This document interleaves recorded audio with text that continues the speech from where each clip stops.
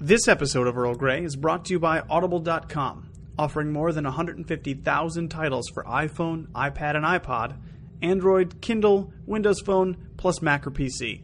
To get a free audiobook of your choice, visit audibletrial.com/TrekFM. Hey everyone, I'm Rod Roddenberry, and you're listening to Trek FM.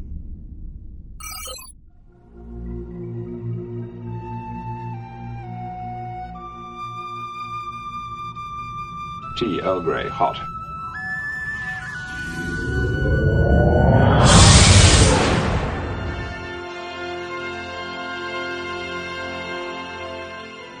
It's time for another serving of Earl Grey, our dedicated TNG show. I'm Darren Moser, sitting in the center chair this week, and I'm joined by my co-host, dancing Dr. Daniel Proulx, sitting to my left. Dr. Proulx, I hear you just got back from serving at Starfleet Medical. What prompted the return? Well, you know when you go on vacation and you have to kind of leave someone to do your work for you, and they just kind of muck it all up, right? Well, honestly, I heard that the person that was my replacement is like 400 years old or something, and she just can't cut it, so I had to come back. And I'm also joined with my other co-host, Monsieur Phillip Gilfus, who is the head of the local patronage department here. I mean, really, all of Deck 3? You want to turn all of Deck 3 into like a theater rec center? I don't know if we can do that, Phillip. Yes. We have a great show. We're going to be doing Waiting for Godot. I sort of cleared out one of the rooms, cargo bay, too. I was going to use the main shuttle bay, but nobody wants to go in there. So I think there's asbestos. But anyway, so we've cleared out everything. We put up and wait. Hold on, being told we have a holodeck. We should probably just use that. Never mind. Would it be space bestus? It would. It does give you, and I'm not a doctor, so I really couldn't tell you. Do you have to still build, is there like a contract for the built sets? Is that the local 1701 that, the unions? The problem is they subcontracted to this pack-led operation, and I'm just not have a lot of confidence. They're like, have you picked up the materials? We need things. Which is weird that they went with the lowest bidder because we don't have money. So I don't. We need things to make us act. Things to make us art. No. See, we go to the construction site and they're just sitting there and they're like, guys, why aren't you doing anything? They're like, we need things to make us move. Well, Pack-lid construction unions is not the only thing. That's the title. New character class that I'm doing for the role-playing game. Oh man. But no, we got the subtle hint. It has been on the books for a while, so don't think we just popped this up. But we are going to be talking about we're going to be talking about Dr. Beverly Crusher today, another main character here on Star Trek The Next Generation. Yeah, we actually know who she is. She's actually been around quite a bit. And I think we often said, the reason we hadn't gotten around to Beverly yet was when we first started this, we just wanted to just take our time. We didn't want to just rush through all the main cast, and I'm sure we'll circle back around to talk about Data and Worf and Troy again, Torf and Dady and whatever combinations we can think of. That's off the cuff. That doesn't work. But that was good, though. I liked it. I was like, well, we're going to do Dorf and Rusher and basically everything that the fan community wants. Many combinations. Okay, I have a chart because really that's what you need to keep track of it all. We also have O'Briker. That's one. O'Briker. We did have a Rusher technically. So what would be Oro? Is it? But as we're getting off topic, we just make everybody. We've got O'Guinan and O'Geordie. That's bad. We shouldn't do that actually. But no, we're not pairing up random fanfics here on Earl Grey today. No, we are talking about Beverly, and wow, what a great character to talk about. The first point I wanted to bring up was, again, remembering that, again, this is the first Doctor we see, past the original series. And this is not Bones, Spock, and McCoy, TOS. This is more of an ensemble group. You definitely have a big dynamic with Picard and Riker. You definitely have a big dynamic with, Data. And so Data's a science officer, I guess. So it's not like the Picard Data Crusher show. She's not, talking about how much she's not a doctor. Actually, I don't know if she ever even says I'm not a doctor in this 7 seasons. But what do you guys think just on the beginning of this character, on the beginning of Beverly, the CMO?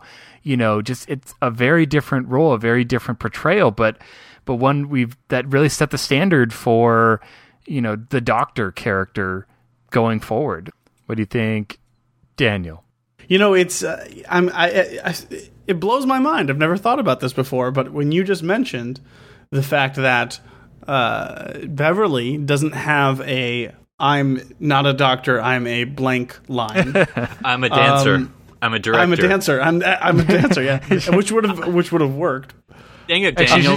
I'm not a mother. Oh no, wait. Yeah, this is true. Doesn't she say I'm a doctor, not a dancer? I mean, it's kind of reverse, but it's every other doctor has that line, right? I mean, EMH does it all the time. EMH gets it all the time, but I'm pretty sure Bashir has it at least once or twice. Yeah. And I think even Phlox does it, possibly. I could be wrong on that one, but I'm a doctor, Captain, not a bricklayer. So that wasn't a really good Phlox. I'm sorry. That wasn't. Maybe you should just, That's why I'm not on Warp 5. There were auditions. There were auditions. It was brutal. She is very unique, though, right? She is very unique in the doctors. I mean, not just because she's the only woman doctor that we get, but... Pulaski. Well, come on now. We're talking introduction to whatever, Philip, whatever. Dr. CMO in the beginning of the series. I mean, yeah. And, I like Dr. Crusher, and I'm sure... We'll get into it later, but in the encounter, we kind of get a little bit of the sense of history, and that's interesting. And I like that they explore it a little bit, but never too much, which could be a real problem for a lot of kind of television, especially at the time. Those kinds of things would go out of hand. Sometimes she doesn't actually come across as like the most super competent doctor, which is kind of too bad. Of all of the doctors, like including the EMH, who is made of technology, she comes off as the doctor most reliant on, special light beams that come out of devices to fix everyone, and she really needs a bio bed. Yeah. So she's an interesting character.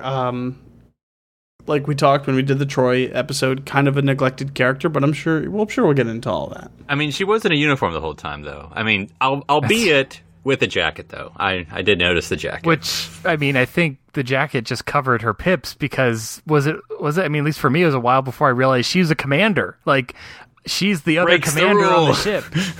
And the only reason that was allowed was because of what Philip just said. She had the jacket on. Riker couldn't see that she had the commander pips, so that's why it was totally allowed. So, like, when she's in that little chair on the bridge, and then, like, Riker leaves, so she just, like, lowered a little bit, and then, like, comes back and, like, has to snap it back on. Like, how Will is. He has commander envy.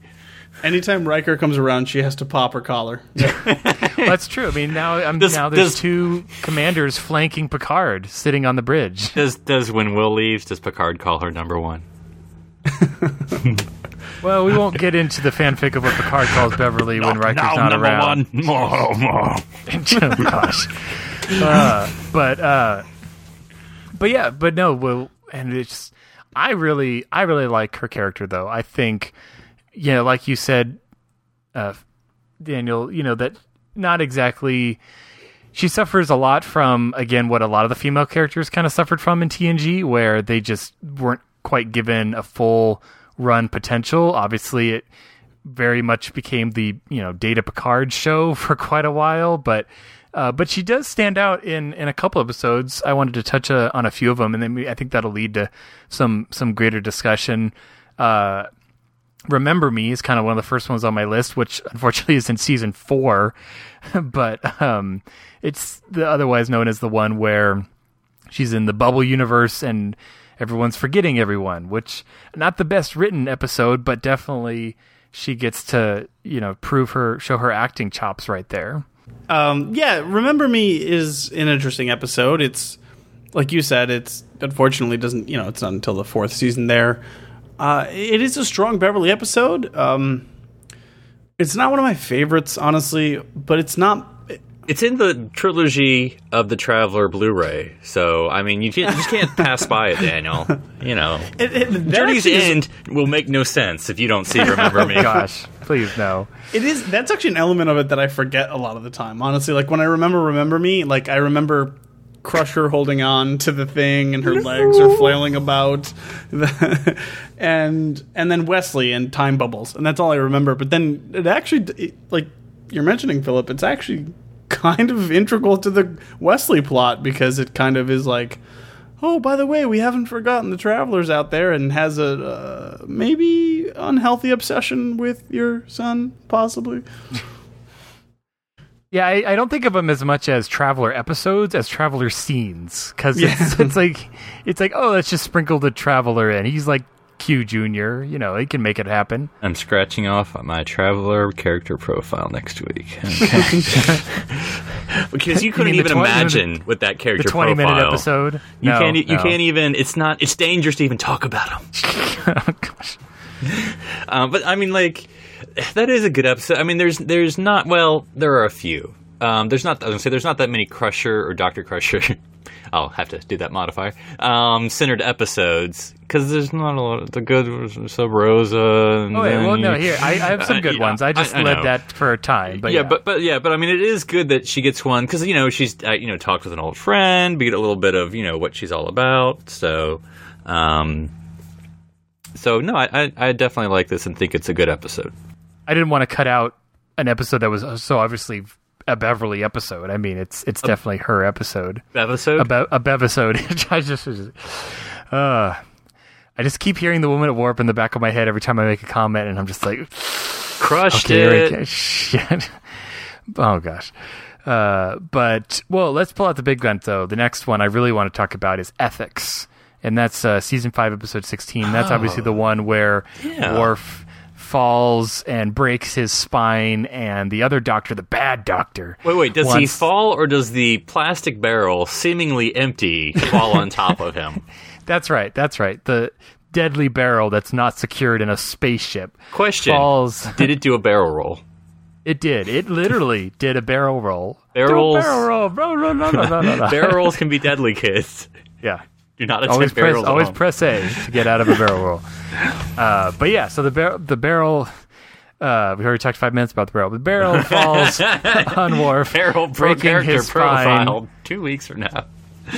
And this is a great episode because it's freaking conflict. It's conflict of your main character, your main doctor, going up against this other doctor, and who's right. Obviously, I mean, the other doctor goes ahead with her crazy plan and it works, but what if it hasn't worked? What if Michael Dorn's like, I don't want to be on this show anymore? And it's like, I mean, that'd be a terrible thing to do to Beverly's character just to get him out of the episode. But yeah, this is one of my favorite episodes. It's a great, just great character piece for her. Yeah, we haven't seen a Clash of the Doctors since the 50th anniversary of Doctor Who. I'm kidding. Because I think what makes this episode interesting is that what usually makes Starfleet doctors so passionate is that they're always sort of the ethical voice, that they're always talking about how important medicine is, about the ethics. They're the ones that are like, let me do my job, Captain. Whether it's McCoy or Bashir or Prime Phlox. Directive be damned. Exactly. Like the and I'm blanking on it, the one with the Irish terrorist. That's what I was thinking of too. But I mean, that's not just one. But that's sort of the doctor's, like a stereotypical, but in a good way, Starfleet doctor. Like, I need to take care of my patient first. Do no harm, blah blah blah. So everything was cool, and then someone got shot right in front of me, and now I got to do something. You know, I can't just ignore it. But I mean, that's what ethics is. You sort of do get that, her being that, playing that passionate doctor, which they all do, no matter what series it is. But I mean, I don't say that in a bad way. But she sort of shows that she measures up, at least. Oh yeah, and some great visual effects. I mean, the visual effects of the Klingon spine and the laser beams and all this part. I mean, I think it's one of the first. Well, no, it's not the first time we see the surgical gown, but it is a return of the red, top hat surgical gown, which is always a fan favorite. But what did you think, Daniel, of ethics? We pulled out the big guns. I mean, it's an Alexander episode, so we wanted to pull this out for you. See, that's what I was thinking about. Bring me the knife. Yes, give Riker the knife. He knows exactly what to do with it. It is a strong Beverly episode, and like you mentioned, that we get the conflict between her and the Doctor of the Dr. Week. Cameo. I believe that was her name. Joining the 4077, she is so. Yeah, it is an interesting kind of clash there, and then of course it all works out super fantastic in the end, and then he gets a new spine magically. But it's an interesting conversation because I believe someone just recently in the Babel conference was talking about how there are episodes where, like, the heroes of the episode, quote unquote, or the characters that we know and love maybe aren't on the right side of things. And while I'm not going to go so far as to say that because it's been a little while since I've seen ethics, I will say that That's so unethical of you, Daniel. I can't believe it. I will say it's like I remember always thinking maybe not necessarily that Beverly was right, that it's a very complicated issue, and I can definitely see both sides of that argument. Like this, if again memory serves me correctly, like the woman was getting results. It was just a extreme cost, and so it's not necessarily a black and white issue, which actually makes it a better episode for that. Because I think that at least the interesting thing from Beverly's standpoint is not only is she arguing medical ethics, but she's sort of biased in a good way. She's like, well, this is my friend. Right. It's not just a patient for your crackpot theories of, it's like you want to publish a paper. Yeah, don't experiment on these. These are real people. I mean, when again, it's very stereotypical, but it's in a good way that the doctor is always the humanity, of the science and of the whatever, even though they're usually sciencing the science. But still, they're also humaning, but like, or Klingoning the Klingon. But anyway, but they're like, these are people. Red alert, the analogy is breaking down. Divert emergency power to algorithms. But I mean, so I think that Beverly has, I'm going to say this and then you'll probably prove me wrong, has good relationships with everyone on the crew, though. Yeah, I'd say she does. I mean, whether it's acrobat or, or aerobics partners, maybe she could spend a half an hour or two more with Wesley, but I don't. Well, how do they go together, Daniel? I'm not really seeing that pairing. I don't. But yeah, no, and I think along with what you said, Daniel, I think she's right, but ethics is also a lot about. There's no right or wrong. It's not like she's right and the other doctor's wrong. It's like it's way more complex than that. There's so many factors. And, one other thing, too, and we briefly mentioned it before, but a lot of times we get,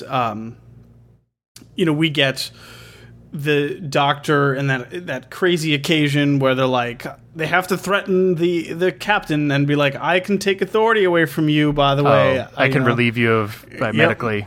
But this is, I think, one of the only times, and I would have to stretch my memory really far to say the only time, but one of the only times for sure, where we get like it's actually a medical issue with conflicting medical opinions. Like it's not just her; it is this other entity who has a lot of weight and authority as well. But still, Beverly gets to kind of flex her I am the, I am the chief medical officer of this ship, and I get to say what goes. So that's always exciting. This line, no further. I don't remember Dr. Salar ever back-mouthing her. Well, another great Beverly episode. This is a great mystery. Is Suspicions? Yes, that is a good one. Yeah, season 6, episode 22, the one with the dead Ferengi and the metaphasic shields, which they actually use later. Continuity, take that. DS9. Used by Beverly too. Yeah. This was a great episode. I mean, and again another. She goes against the Ferengi wishes, and Picard's like double face palming. He's not happy. Like, this is not good. And when our characters, are making decisions like this, and there are definitely repercussions, that's great television. And I do love that this is the Quincy episode of Star Trek: The Next Generation, with the Doctor going around solving crimes. It is. But I mean, even though that it's very, like, it's a Star Trek episode, obviously, but it's almost like any other. It could be another TV episode, but that's not. I don't mean that in a bad way, because you have the storytelling way of like Guinan and her, and so she's telling it as a flashback, but then it kind of goes into a forward, because this time starts to go from the present, like in the middle of the episode. So I mean, it's really interesting. I mean, it is a good episode for her because it shows that Beverly's like, you always hear about them going to conferences elsewhere.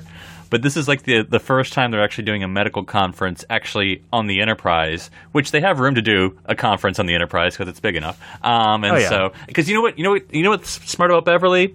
You go to conferences at other planets, you get captured by the Jem'Hadar, replaced by a changeling. Happens all the time. But look, if you have a conference on the ship, no problem. So I'm just saying. The problem with that episode is that it doesn't really make sense for her to do what she does in that episode. Like, she's like in charge of this very, very clearly laid out engineering project. Like, it feels like almost like a Geordi episode. No one would listen. Look, she burst through all the theories and got things going. She's the Shelby of metaphysics. It feels like a Geordi episode that they put. There's just no pleasing you, Daniel. We give a blue shirt an episode, and what do we hear? This should have been Geordi episode. But well, did they take away your episode and give it to a less qualified blue shirt? But no, this is definitely a good episode. Another time we see her in command. Well, not this is a data episode, but Descent. She's up on the Enterprise, taking out the unique configuration Borg ship, using her metaphasic technology, and taking names. And I mean, she coaches Ensign, and Lieutenant, what's his name? And so, but no, yeah, it's a great command. I mean, she has no problem ordering Geordi to his death, so she's been a commander a while. No, that is a great, and of course it sets up what we weren't aware of at the time, but it sets up kind of what we saw in All Good Things as well. Like, yeah, hey, this woman is a doctor, but she can tell people what to do. She can tell so many people what to do that she was head of Starfleet medical, guys. Come on now. I know, it's like if someone wants to take over the Enterprise, they should just inhabit, Crusher. Like, forget Picard or Worf. Like, she should just medically order everyone to do what she wants. We know she wears the seat, the pants in the on the bridge. So, and then the last one again, just as far as top Beverly focused good episodes that I was thinking of. There's a lot of modifiers in that. Was Attached. Oh yeah. Which is a great, obviously Picard, the season 7 episode 8. Crusher. Let's just cut through this fanfic right now, guys, and let's just Well, it was the proto. Oh, guys, help me out here. Resolutions. Yes, resolutions. So who played the monkey in this episode? Oh gosh, was it Riker? It was the synaptic beacons on the back of their head. That was the third character. Oh, okay. Who traveled with them always. Wait, what is are the force fields? Are they the hot tubs of the jacuzzis of this episode? I think we're stretching the analogy a little far. We can go further. And it was I don't know. Divert emergency power to analogy. I'm giving this all shit's go.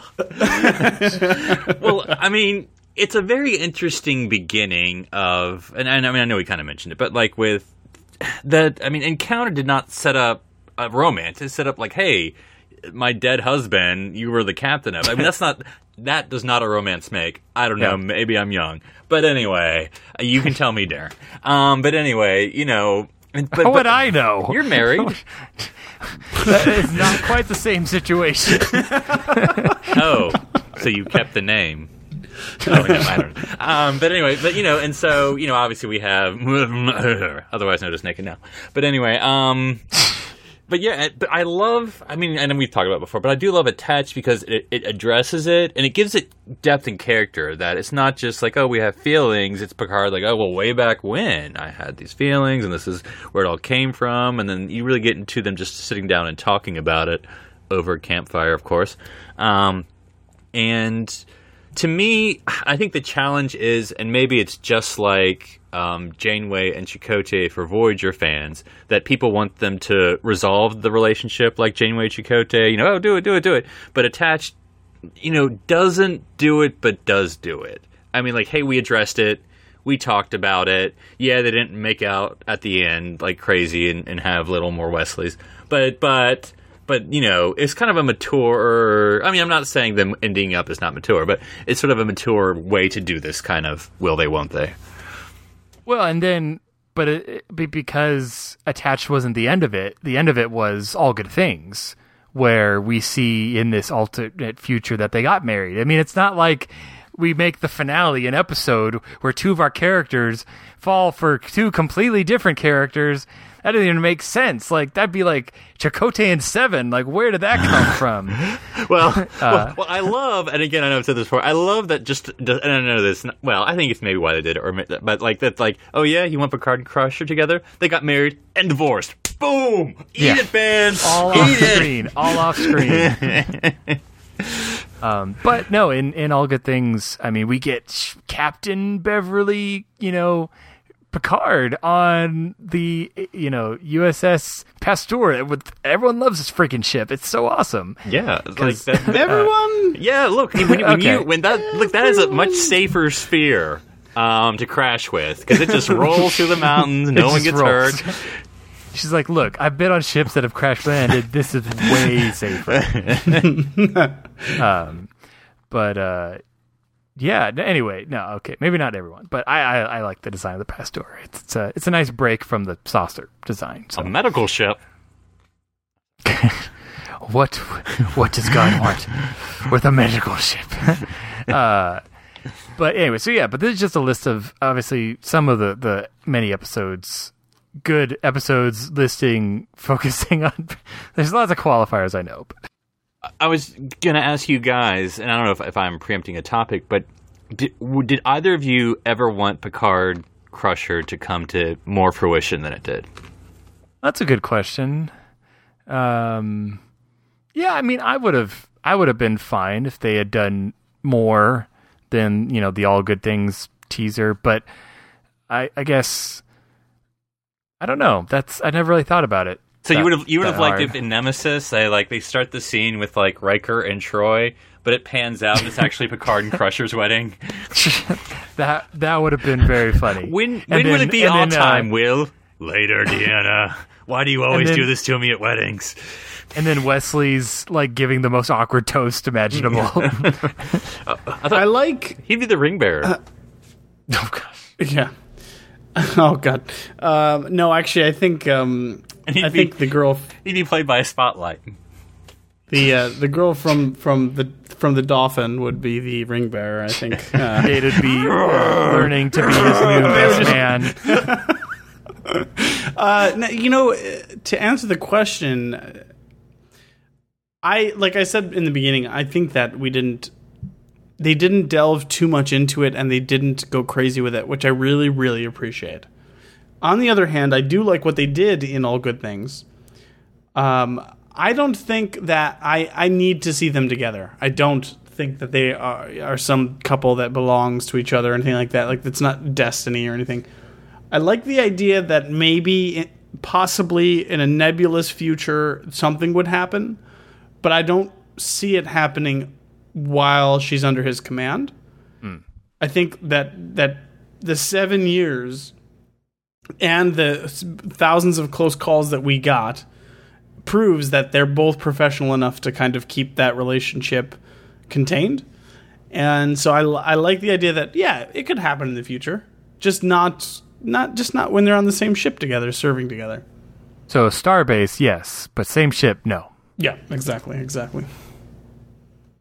Well, some of the other aspects I wanted to talk about with Beverly's Crusher is like her hobby. She has a ton of great hobbies. She's theater, dance, cybernetics, and poker. I mean, that's great. Aerobics, yes, with Troy, as they chew the proverbial fat. But yeah, what you guys think who's of pushing the analogies? What did well, I got that emergency backup power. Okay, roll. What'd you guys think of, just like the theater aspect? How, I mean, obviously, Gates McFadden is a choreographer and really has a passion for theater, so it's kind of a natural extension of her character. But, from directing one-man plays where Riker loses his sanity to, pretty much anything. It'd be sad, like, if someone else wanted to be a choreographer or theater director on the ship, because they're not. She's a commander. She's like one of the two commanders. You're gonna get deported off that ship so fast. Commander of the stage. Right? No, yeah. It was. I mean, it's one of those things. Like, look, Patrick gets to do Shakespeare stuff all the time. Can I do what I do? Fine, better Gates. No, I did think it added like an odd, because like I feel like, when is Data's Day? Is that like 5th season or 6th season? I think something like that. 5th, yeah, because that's when we get the first dancing reference. I think the directing may have come before that. But like it's sort of like just like, yep, she's totally been the dancing doctor the whole that kind of felt time. Like we need this for the episode, so we're gonna retcon this into. And we have this guy who kind of looks like Brent if you kind of look far away, and he's a really good dancer. Data's Day is actually an early season 4 episode. Oh, is it? Believe it or not. I stand corrected. There you go. But we get a couple good episodes where we're seeing this other side to her. And obviously as the seasons progressed, we got more of these off-time episodes, be it Holodeck or Dixon Hill or, Laser Dots. There's a lot. It'd be hard to get bored on this ship. I'll tell you that. But it was nice seeing, these little aspects touched on her character, though, of other things she did. I always felt like, she is a decent poker player and obviously had a fascination with cybernetics, which is handy having an android on board. But I think she was well equipped for that. Darren, I mean, if you had an off switch, wouldn't you try to keep it secret too? Guys, Data's broken. Should we take him to engineering? No. Sick bay. Beverly knows what to do, guys. Okay, she's been taking a correspondence course.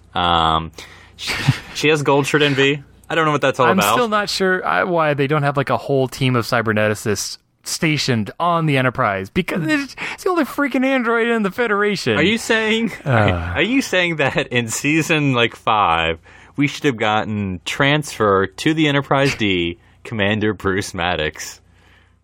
I think that would have been really interesting. Yeah. Except that would have been. We kind of, because of the commander rule. So was he a full blown commander? We've had this conversation. I know we've had this conversation. I can't remember. I don't remember the result of this. Wait, Darren. In your hand, there's going to be a 3, a king. Oh no.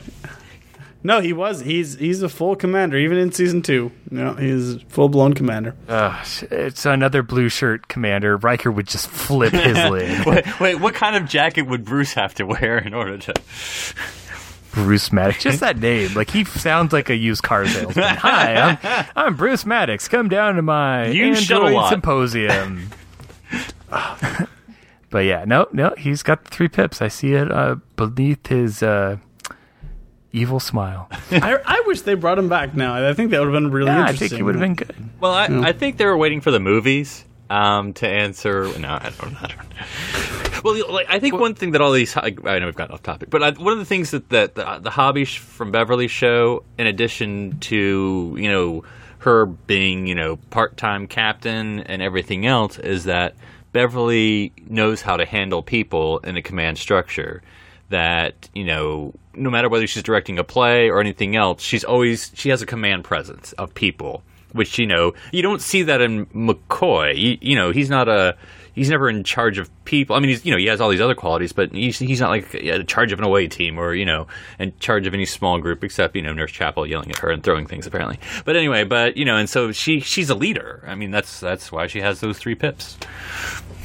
Well, and, Maddox did show up in the one season that off screen Beverly wasn't there, so helping balance the commanderness. I mean, I know Pulaski was, but and obviously this character, that's there for 6 of the 7 years, as she was off at Starfleet Medical, wink, wink, during the second year, apparently talking to Commander Hutchinson, which call him Hutch, which. No reason there why she would want to leave that and come back to the Enterprise. But yeah, I mean, we've talked a little bit about this when we were watching, talking about Chaos on the Bridge and just the meta outer world of, at least they didn't kill her character, because they had already done that once. But Beverly was gone for a whole year of Star Trek The Next Generation, and I think she missed about 4 inches. Nice. But yeah, but I mean, I was glad. I was young. I didn't realize what the heck was going on when I was watching this as a kid. It's like, oh, there's a new doctor. Oh, and she's back, and you kind of retcon it in your head. Like, was she even ever gone? Really? Yeah, because I mean, I think it really hates that when you have a new doctor and you have people that want to bring the old doctor back. I mean, that's really. Does she even take my HMO? I mean, yeah. I mean, look, Tennant's not coming back. Wait, this is the wrong show. Sorry, never mind. But any other thing you guys want to say on 2006, 2365, the lost year? Not unless you want to get into the whole why did she really leave fiasco. I mean, we can touch on it. We already kind of discussed this, where Gates was obviously trying to just have a better character and have well done episodes and have female characters given good stuff to do and being developed, and how dare she? But apparently that ruffled the wrong feathers and got her the boot. Yeah, I mean, it would be. It's interesting to think about. Like, in my head, I don't think about what would have happened if she had been there for season 2. What comes to my mind is what would have happened if she didn't come back for season 3. Oh yeah, that's a really good point. Honestly, Pulaski was not popular. So what would they have done? Would they have pulled a season 1 where they would have had just a rotating shift of we don't really have CMO, chief engineer. Do we really? I mean, Star Trek has proven we don't really need established people. The sick bay runs itself. You just hypospray yourself. You don't really need. Ogawa gets an immediate promotion to CMO. Now wait a minute. Now you've sold me. Now you've sold me, Dr. Ogawa. I'm watching the series. If it was Ogawa or Solar, I would have loved it. It would have been amazing. But a Vulcan doctor. I mean, that would have been interesting. We didn't get.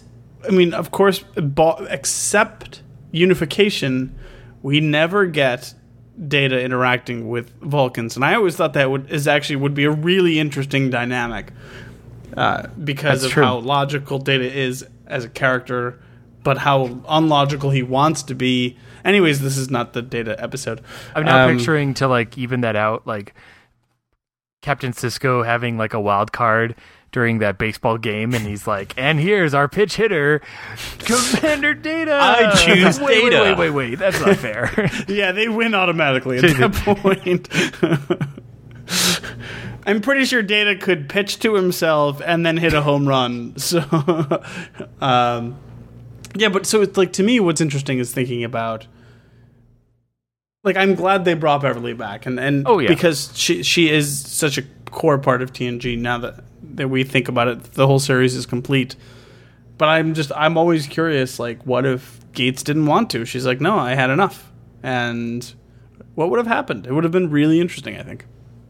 No, that's a good point. Also, she was, unlike some Klingon engineers I can think of, I forget, because she was pregnant during one of the seasons, or was it just between seasons? Because I remember it was after Remember Me that she learned she was pregnant after she, like, threw herself, against the warp core in that little stun or whatever, and so, but I forget if that was near the end of the season or not, but I never noticed that if she was, so. Well, they could just have her sitting in the conference table, and there's ways. If she had some large covering no space bag that she wore, that could, I don't know, a jacket. But it would look so unnatural, right? That's what she wore. Okay.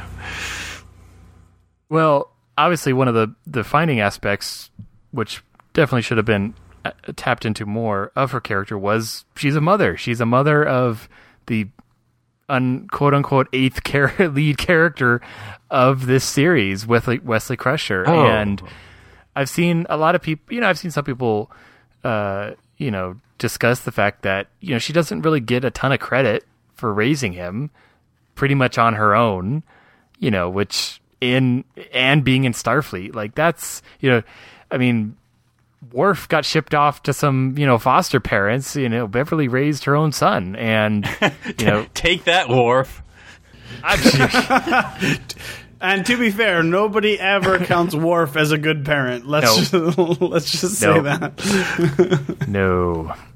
Well, but it's one. Yeah. Not to interrupt you, even though I'm doing it. But like, a lot of the criticism often is that, the female characters, like with Beverly, she's always defined as a mother, but she really isn't. I mean, like, to a negative degree, perhaps, but I mean, like, it's not like, we just have Beverly around to be Wesley's mom, because even though there is that relationship between her and Wesley, I don't feel like her being a mom is like that strict part of her role, because you would say she really doesn't do it much, but so well, they just don't show it as much as they should. Mm-hmm.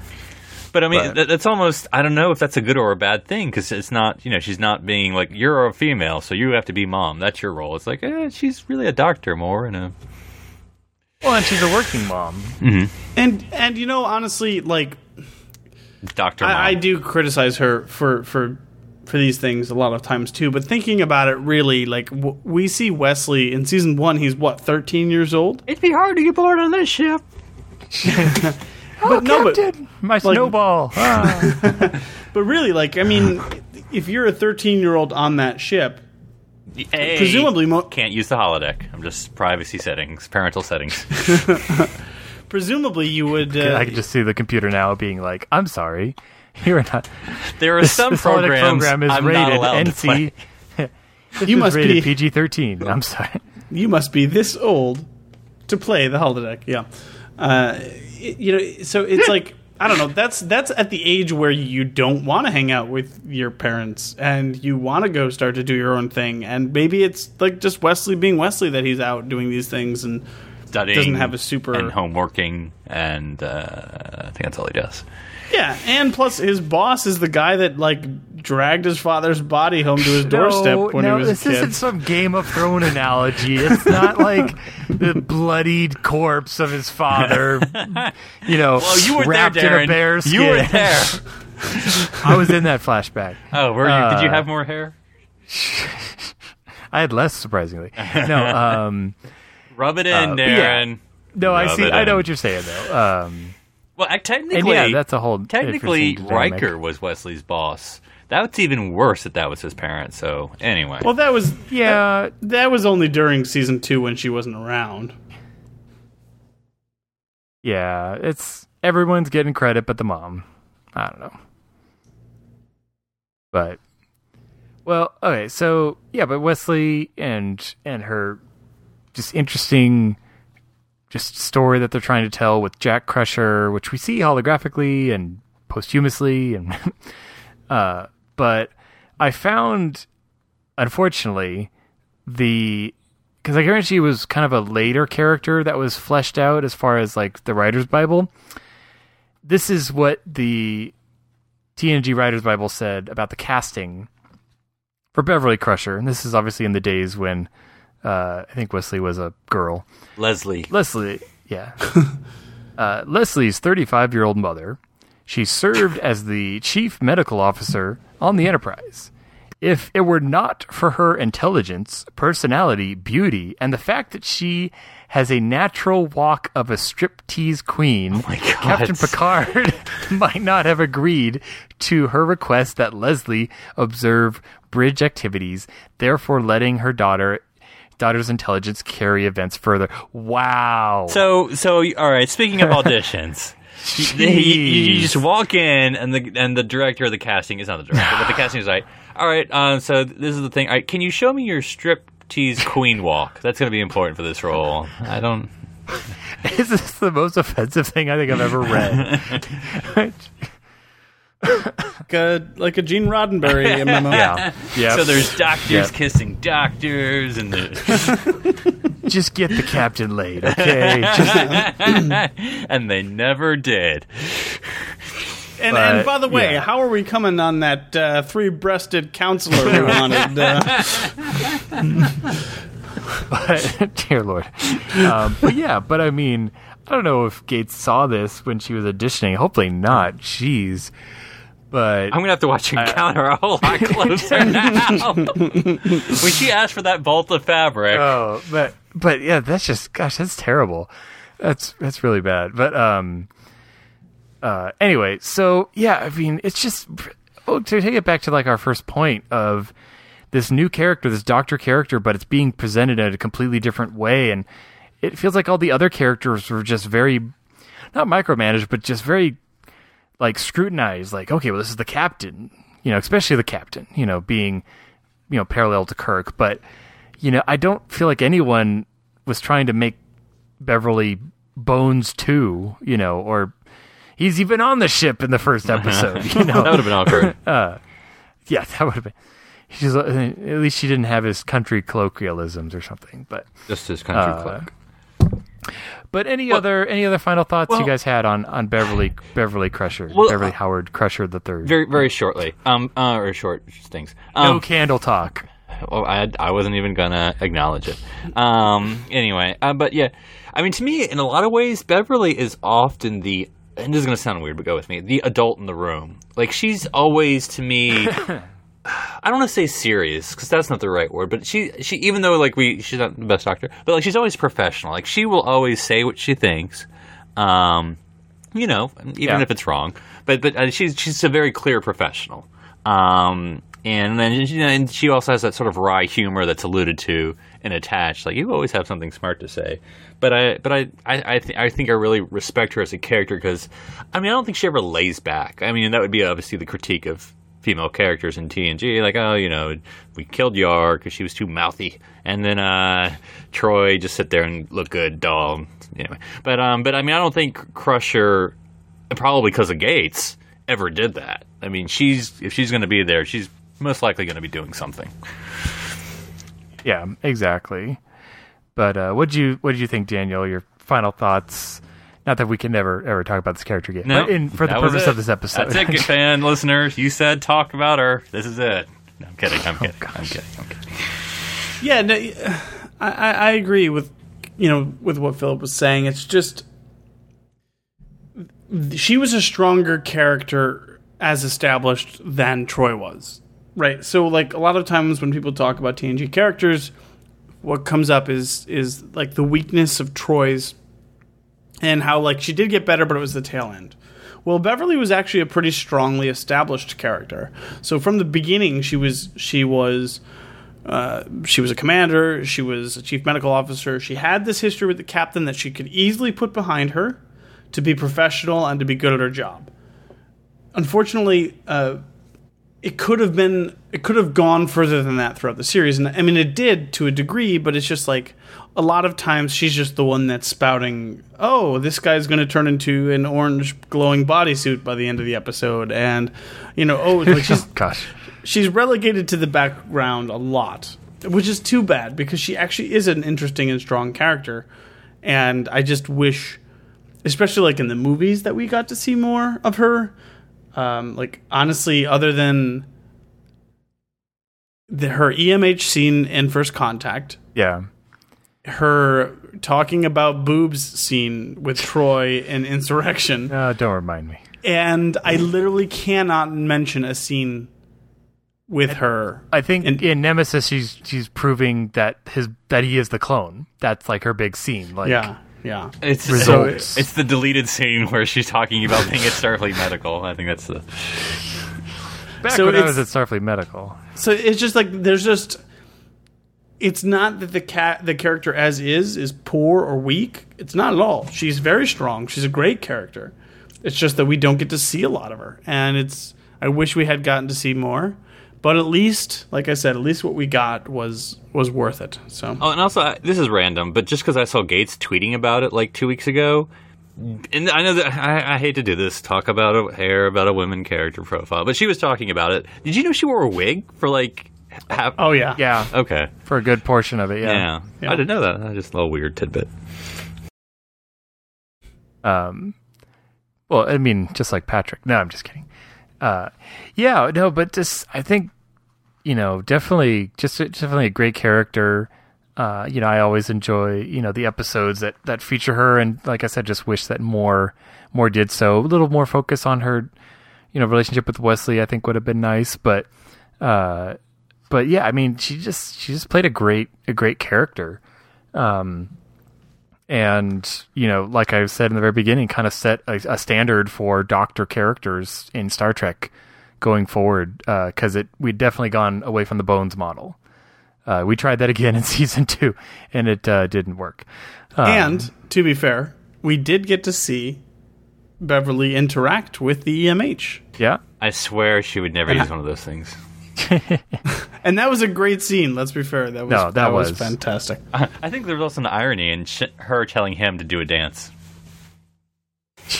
Do a dance, sing a song. I'll give you a class. No. She's like, stop telling him what you would do. Just tell him what you want him to do.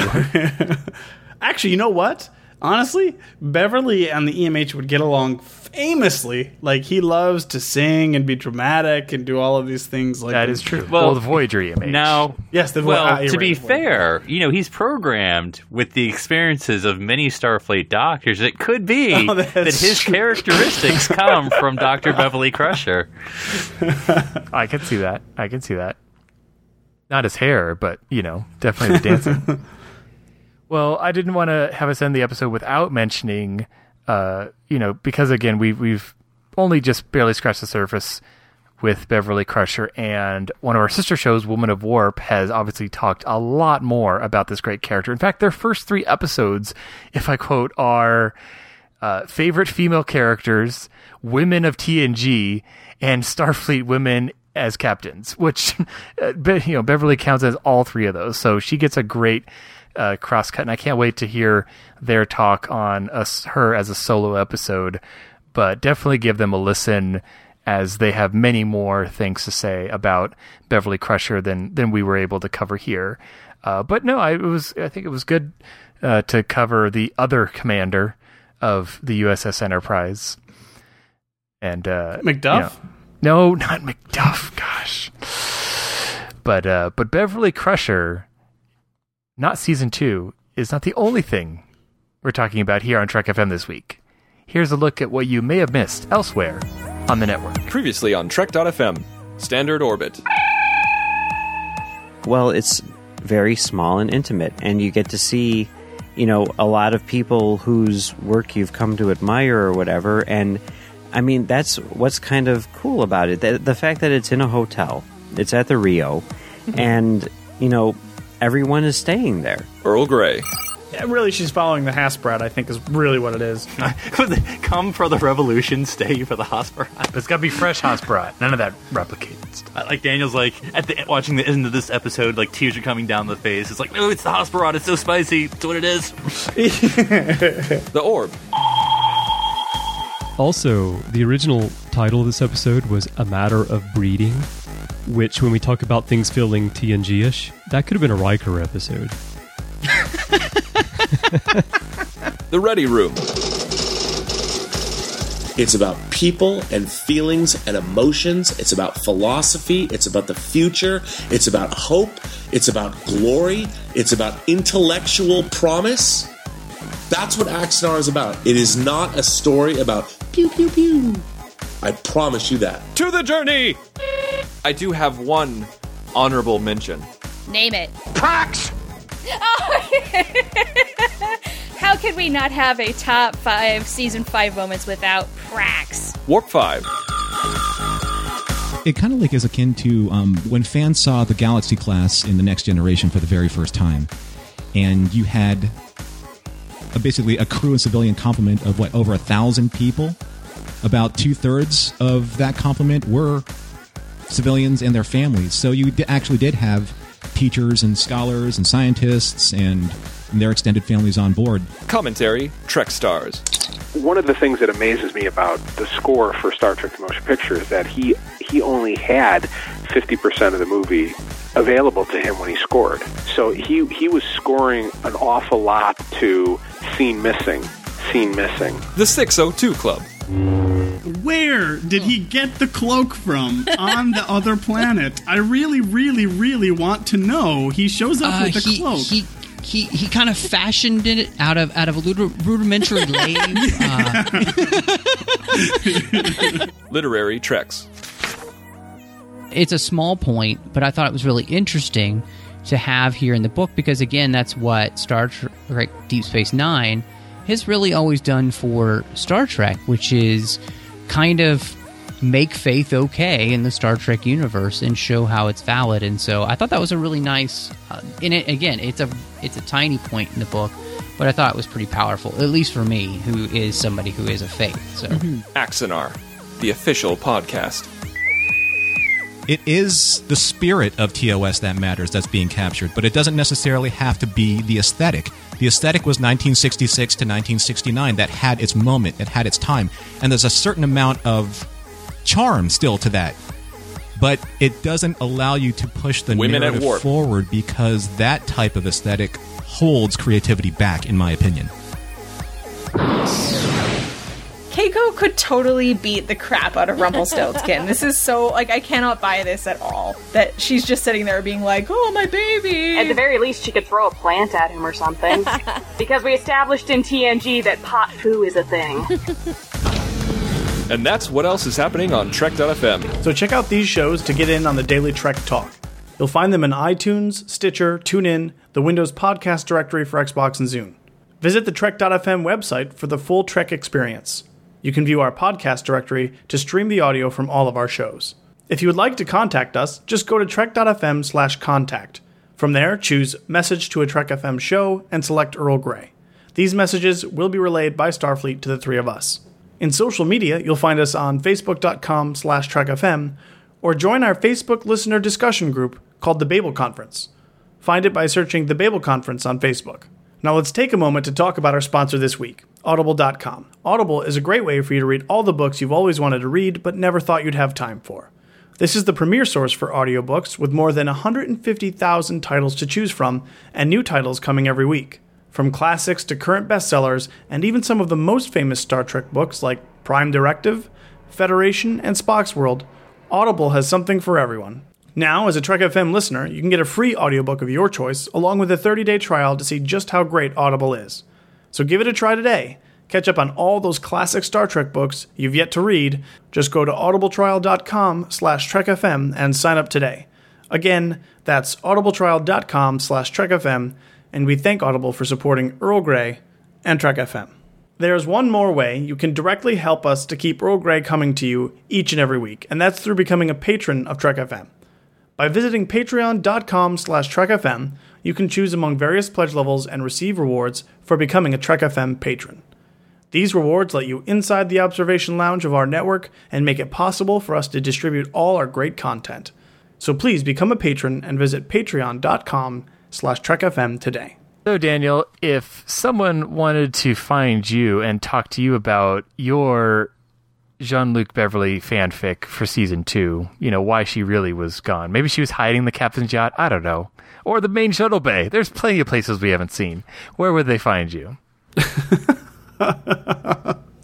They can find me on Twitter. My handle there is @OneUpDan. That is the number 1, not the word. And Philip, if they want to find you and talk to you about just how many commanders there have been on this Galaxy-class starship, where do they find you? They can find me on Twitter. My handle there is NC Public Servant. That's NC for 9 commanders. There were. Now, and the funny thing is, all in the main shuttle bay. They were there the entire time. Well, really, I mean, aren't all bays shuttle bays? There's a cargo bay. Now, wait. Are you saying cargo bays are just really small shuttle bays? Emergency power to analogy. And if they want to find me and talk to me about how, because of her captaining the U.S.S. Pasteur, I thought all Starfleet uniforms were red in the future. Took me forever to freaking figure out that was command. They can find me on Twitter under username Dr. Sci-Fi. That's DRSCIFI. So guys, I think for some dichotomy, I'm going to go watch Sub Rosa, and then after that, just to wash it off, watch Ethics. So it's going to just... Don't do it! Don't watch Sub Rosa! Oh, I didn't know we had Groundskeeper Willie on our podcast. That's awesome. Well, live long and prosper. Make it so! Engage. Fire.